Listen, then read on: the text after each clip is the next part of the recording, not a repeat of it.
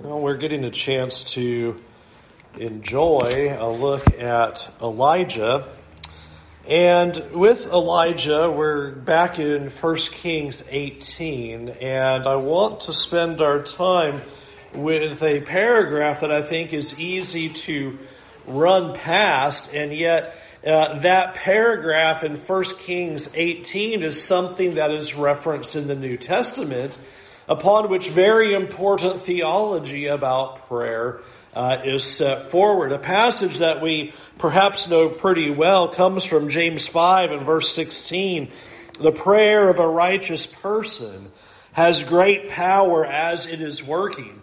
Elijah was a man with a nature like ours, and he prayed fervently that it might not rain, and for 3 years and 6 months it did not rain on the earth. And then he prayed again, and heaven gave rain, and the earth bore its fruit. And I think it's important that we get an understanding of what James is relating to by carefully looking at exactly what Elijah did that brought all this about regarding these prayers, such that we will understand then what James is ultimately trying to get at. It's easy to read a passage like this and kind of think, okay, well, Elijah's a person like you, so go pray for it to not rain for 3.5 years and go for it. Is that exactly what was intended by this, or is there something more that God is talking about through James to try to get us to communicate regarding prayer and regarding then our ability to access God in that way? So we're going to be spending our time in 1 Kings 18. You can turn your Bibles there, 1 Kings chapter 18. Again, as a refresher about what we see in 1 Kings, we are on Mount Carmel at this moment.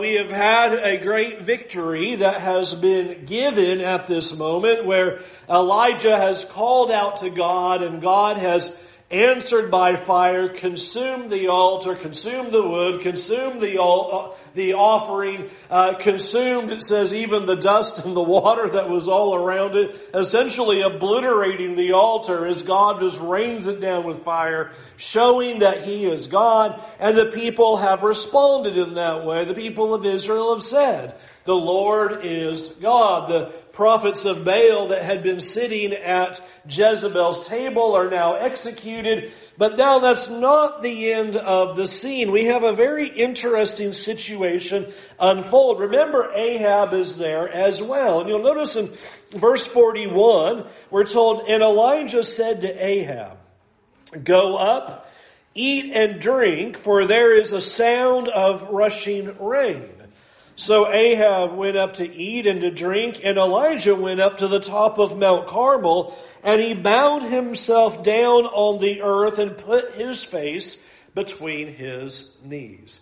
This is an interesting start to what is about to unfold. First of all, you have Elijah telling Ahab, you might want to go ahead and get your meal in. We're going to be busy here in just a moment. It's about to rain.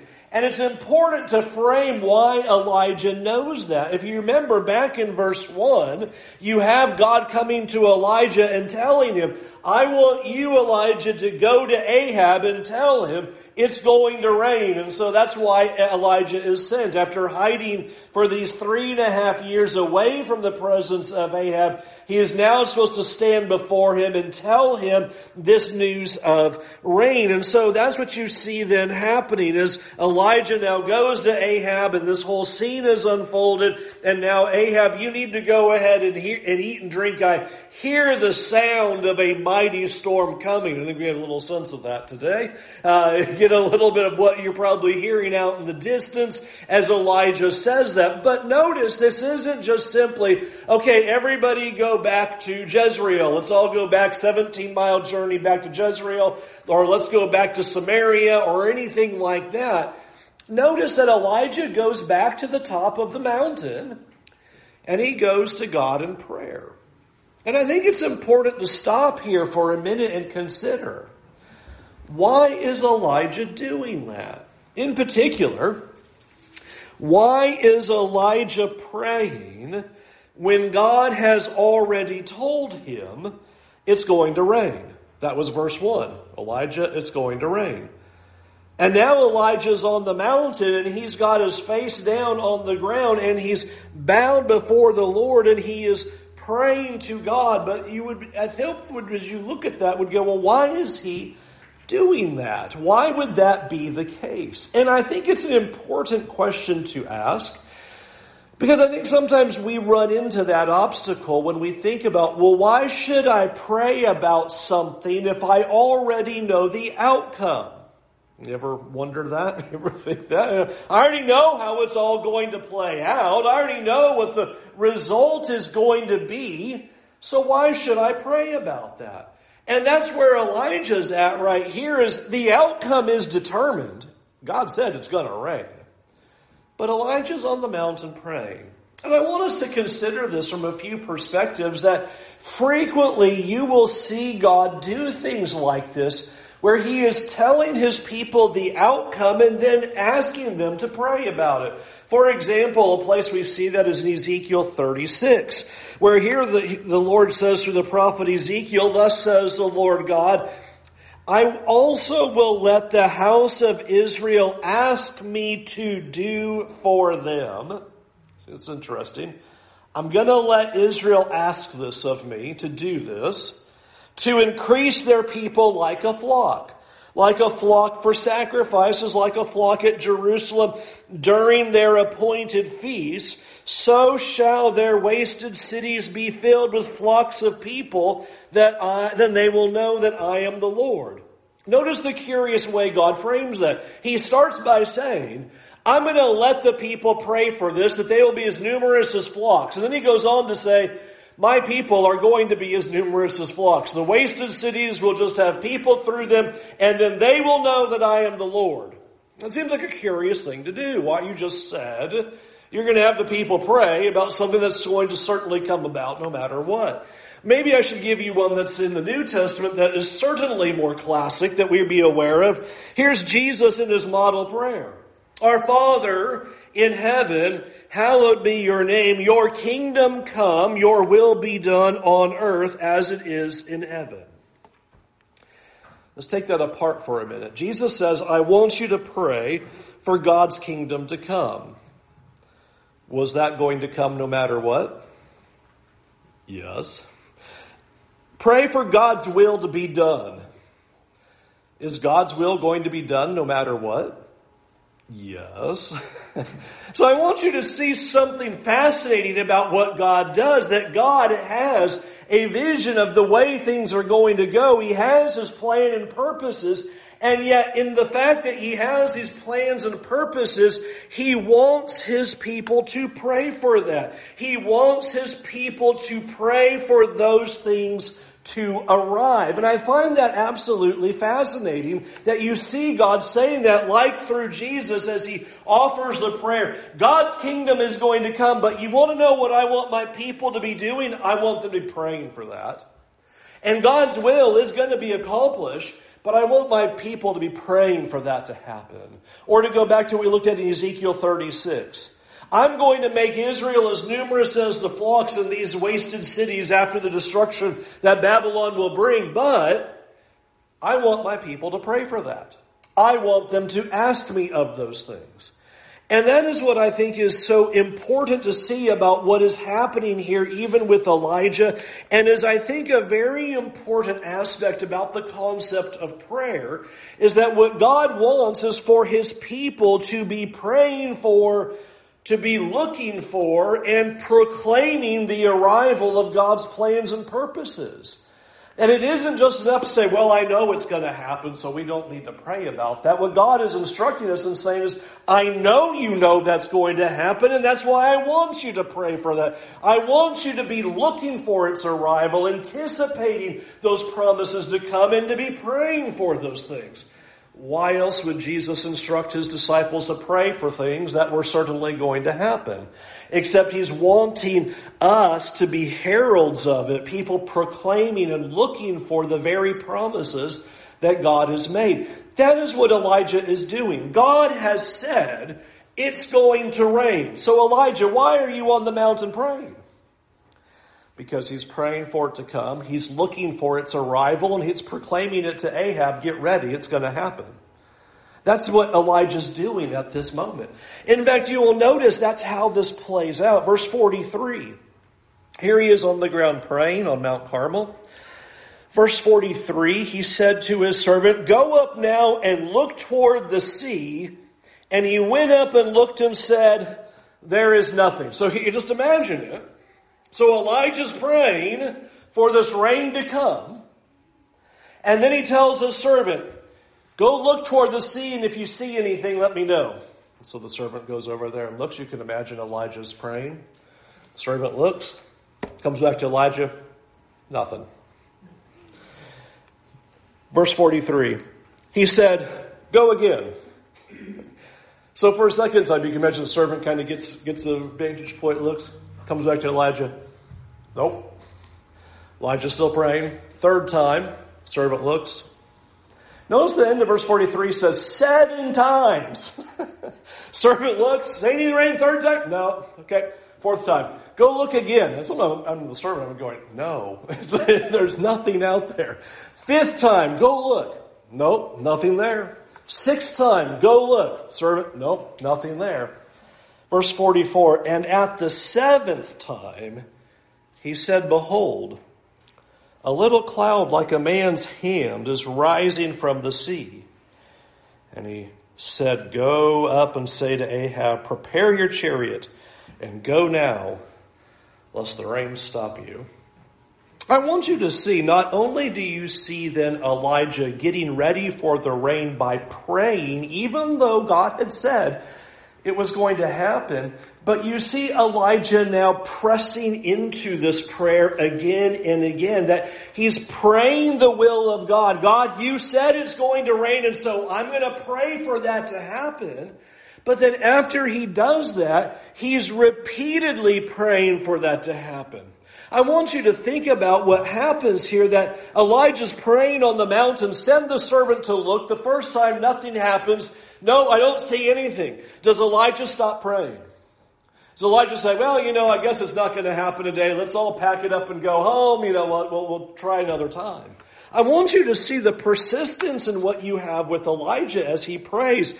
He doesn't leave the mountain. He doesn't quit praying. He doesn't give up. He prays again and then has his servant look. And then he prays again and has his servant look and prays again and has his servant look 7 times. He keeps praying for God to send the rain and then sends the servant to look.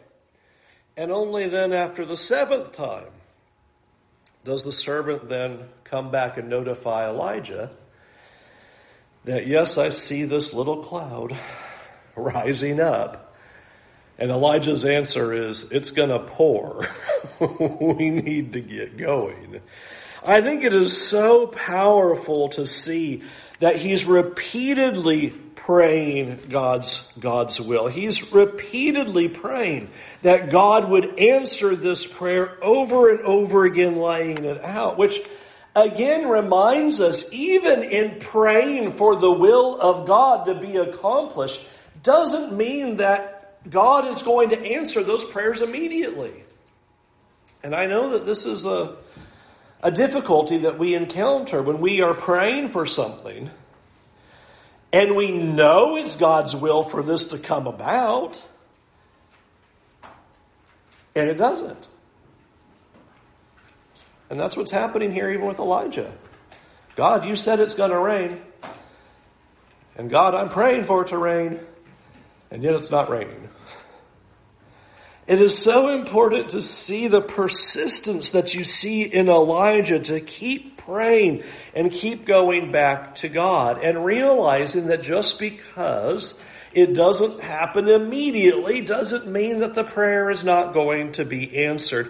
I hope that we would think about how many times God instructs us about the need to be aware that God takes a while sometimes in the way He's going to answer prayer.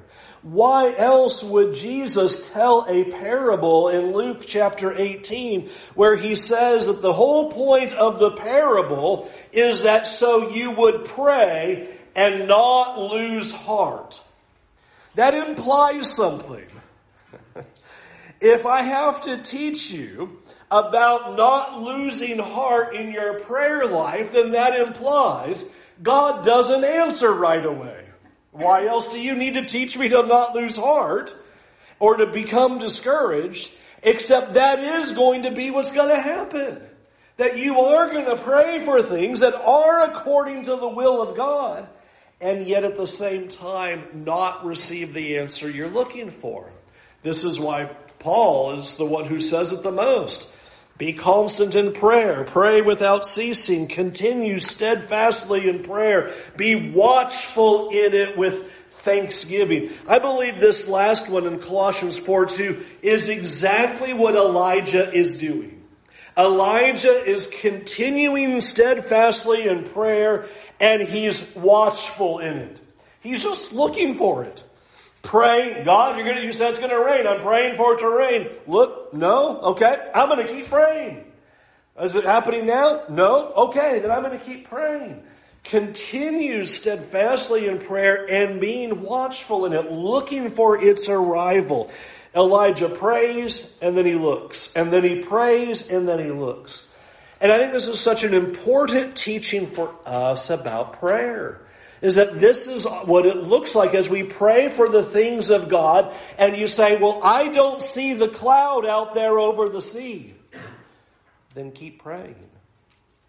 And keep looking for its arrival as you keep praying. Pray again, and look again, and pray again, and look again. And so God wants us to be persistent in our prayers. He wants us to keep pressing into Him. And that leads to the final picture that's given here as he looks for the rain in verse 45. And in a little while the heavens grew black with clouds and wind, and there was a great rain, and Ahab rode and went to Jezreel, and the hand of the Lord was on Elijah, and he gathered up his garment and ran before Ahab to the entrance of Jezreel. I want to see that when we get to heaven. That's such an amazing picture. And there goes Ahab off in his chariot, and then there goes Elijah running right past him. That's amazing. As the Spirit of the Lord is upon Elijah at that moment. One of the final pictures you're seeing here on the scene is here God says it's going to rain. Now it's been over 3 years since it's rained. And what God does not do is go, okay, here's a little trickle. But He is going to flood the place. He is going to answer with this overflowing blessing. And that's what Israel needs at the moment, is that they need for this rain to come. And God loves to answer prayers with this overflowing blessing as He desires to pour this out on the people. And this major rainstorm then goes across the land as that's being depicted. And that's why earlier He told Ahab, you better get ready for this, because it is going to rain like something else that you haven't seen. And this is what God is always trying to show us. Why should we pray? Because God's blessings come through prayer. This is how God operates. This is what God wants. That God wants us to pray, and that blessings will come if we do that. Now, over and over again, you have God trying to show that to Israel as well as to show that to us. Even in this very book, God had tried to get Israel to understand that. As the Temple of Solomon is being dedicated, one of the important things that is stated again and again to Israel is whatever the circumstances were that they were facing, what they needed to do was turn toward the temple and pray to God. That's what He wanted. This is so important. When the heavens are shut up and there's no rain because they have sinned against you, if they pray to this place, and they acknowledge their sin, they acknowledge their name, and turn from their sin when you afflict them, then hear in heaven and forgive the sin of your servants, your people Israel, when you teach them the good way in which they should walk, and grant rain upon your land, which you have given to your people as an inheritance. Here is God trying to communicate to us that his blessings will come through prayer, and that Solomon is teaching the people, when your difficulties arise. This is one of many instances that are given in this chapter. But here's one of the instances. Here's the instance. It stops raining for a really long time. What should Israel do? Pray. You should be praying to God. You have a calamity, you have a difficulty, you have a disaster, you have any kind of situation. God is always saying, pray. Why? It's the way that God's going to bring his blessings about. This is what Elijah is picturing for us in this sequence. Is even though these things were promised by God, he wanted his people to pray because that would be the mechanism by which these blessings would come about. So let's talk a little bit about the idea here of what is going on with James as he looks back at this paragraph and he makes this declaration. Elijah is a person just like us. And I think it's so important of what James is putting his finger on. Because it is easy to read 1 Kings 18 and go, well, Elijah was a prophet. He's somebody special. He could outrun chariots. And so, he's not like us. And so we can't have any kind of parallel. There's no comfort here. And so, Elijah's just in a special category. And I want you to see that God is saying, no, Elijah's not in a special category. That's not the takeaway from when you look at what happens in 1 Kings 18 is to think, well, this is something unusual, this is something crazy, and so this could never happen in regards to us. But what I do want you to see Elijah is doing is that Elijah is praying according to God's will. And I think that's very important to see of what's happened here. He is directly praying what the will of the Lord is. Elijah is not on the mountain praying, Lord, I could really use a new camel. Mine's not as fast as the new one that just came out, and so could you give me a new camel? He's not looking at things in terms of selfish desires or whims. That's not the idea. In fact, James 1 chapter earlier said, God's not answering your prayers because what you're praying for is to spend it on your own selfish desires. So he can't be coming a chapter later and say, hey, look at Elijah. Sky's the limit. Go Ferrari and then you're going to be just fine. He's praying according to the will of God. And I think that becomes very clear when we back up even a little bit in 1 Kings 18 and think about what we saw on Mount Carmel a week ago.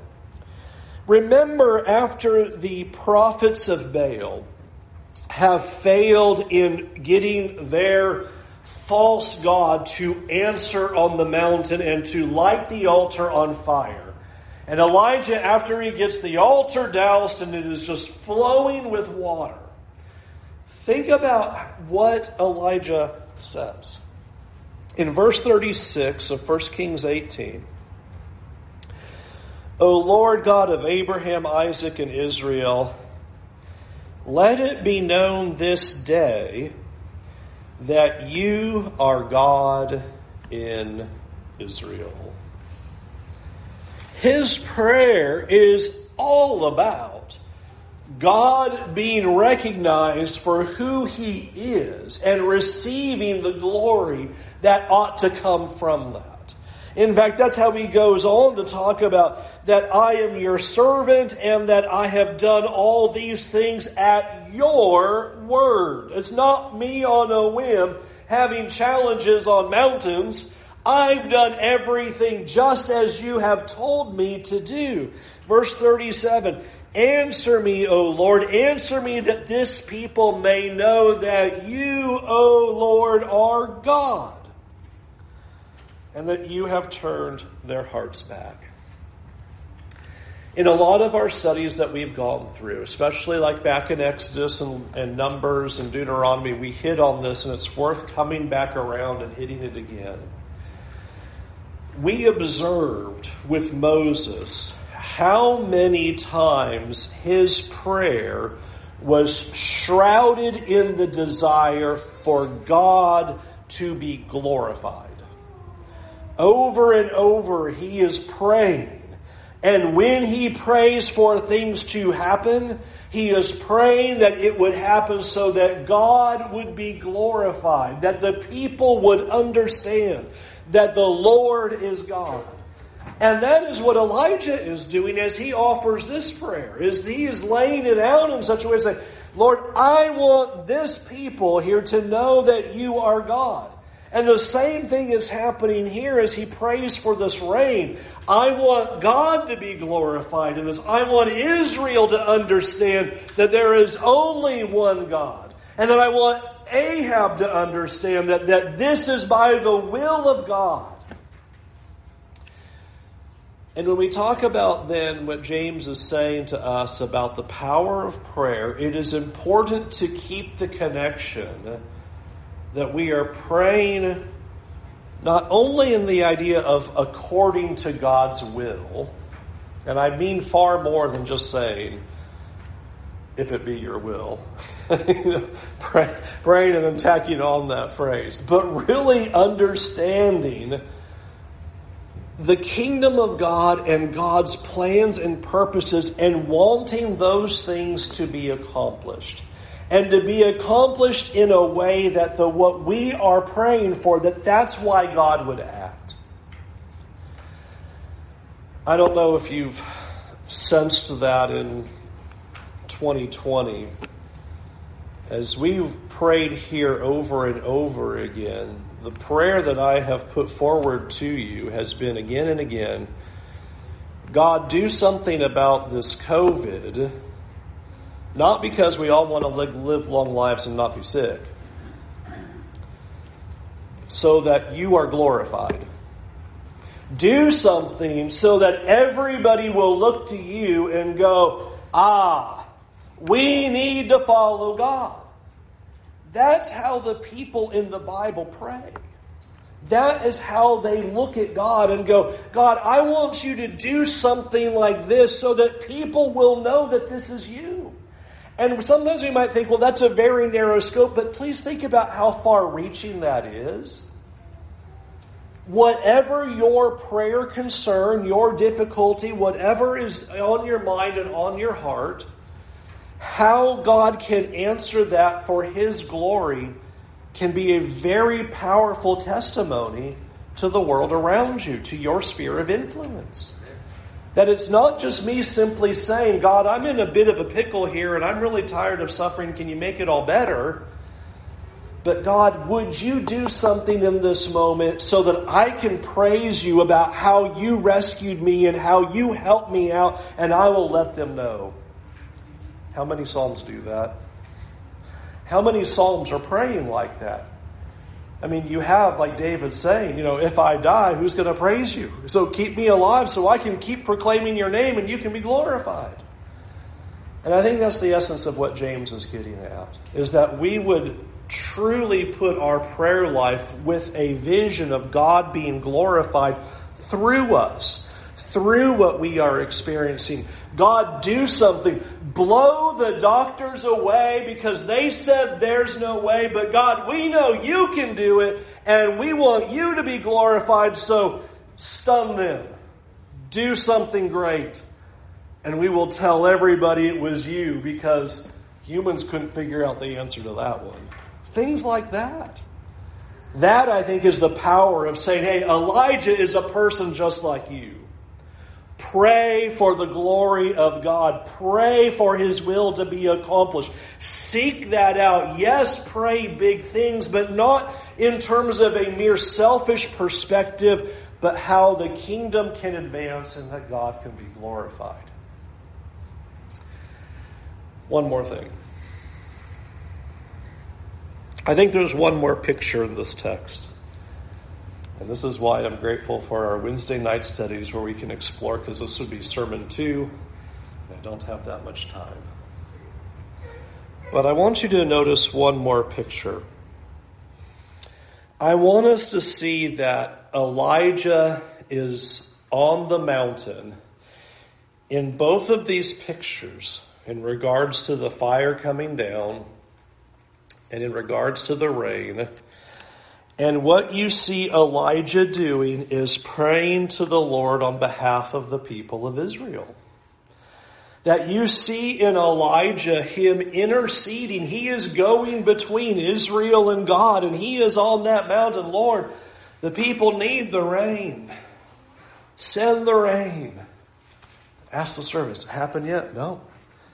Keep praying, interceding for the people. It is a beautiful picture that is given to us where Elijah here looks so much like Moses, who is on the mountain pleading for his people on behalf of them in the very presence of God, on his face before God, pleading on their behalf. And we have seen over and over again these pictures in Moses and now in Elijah trying to show us we need a righteous one who will plead on our behalf, who can go into the presence of God and say, the people need you to intervene. The people need your grace and mercy. The people need you to act. That's what Elijah is doing. That's what Elijah is working as this prophet. And I'll end with the words of the Apostle Paul, who gave us that very same picture. In Romans 8, verse 31. What then shall we say to these things? If God is for us, who can be against us? He who did not spare his own son, but gave him up for us all, how will he not also with him graciously give us all things? I mean, just stop and freeze on that. If he gave his son, is there something he's going to hold back then? No.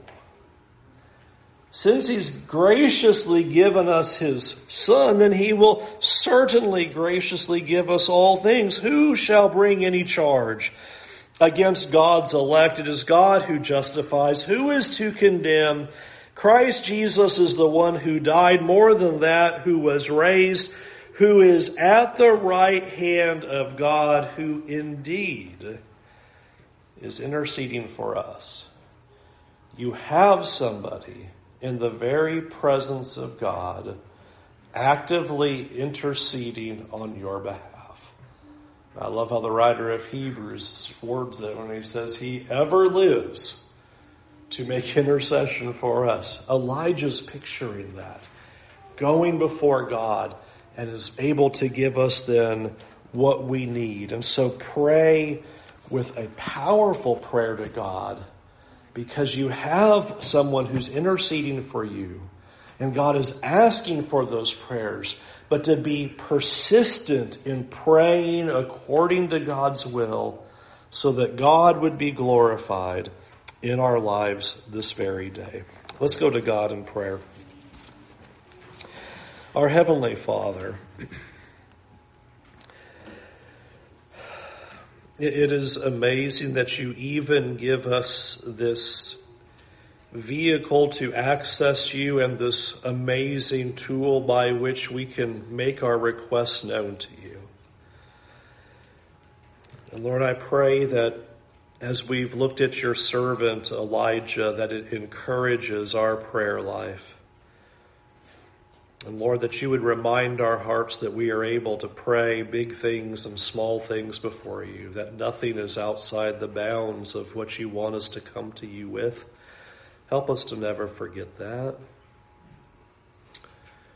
And more importantly, Lord, please help us to always remember that the most important thing in this world is that you be honored. And that we would live our lives in such a way so that you would be even glorified all the more in how we live and in what we say and what we do. Lord, forgive us for when we have attempted to use you in selfish ways. Forgive us when our prayers have not been for what is in your plan and purpose, not according to your will, and not desiring the power of your kingdom to forcefully continue through this world. And Lord, we pray that not only you forgive us of that, but Lord, that you would just put that within our minds, that our prayers would always be bound around the idea that you be glorified in what happens. And so, Lord, with all the things that we have going on in this world and going on in our lives, that it is our prayer that you answer our prayers, and it's our prayer that you would do so that you would be glorified. Lord, we deal with a virus, and Lord, we thank you that you have provided solutions for us now.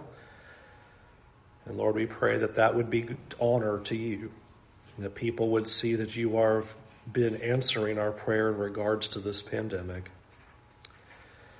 And Lord, there's always people on our list who are suffering, who are sick, who have diseases and illnesses. Lord, we pray for you to act in those very lives and to do things in healing so that honor would be given to you. So, Lord, we pray that all things would be done so that your name would be honored on earth just as it is in heaven. In Jesus' name, amen. Amen.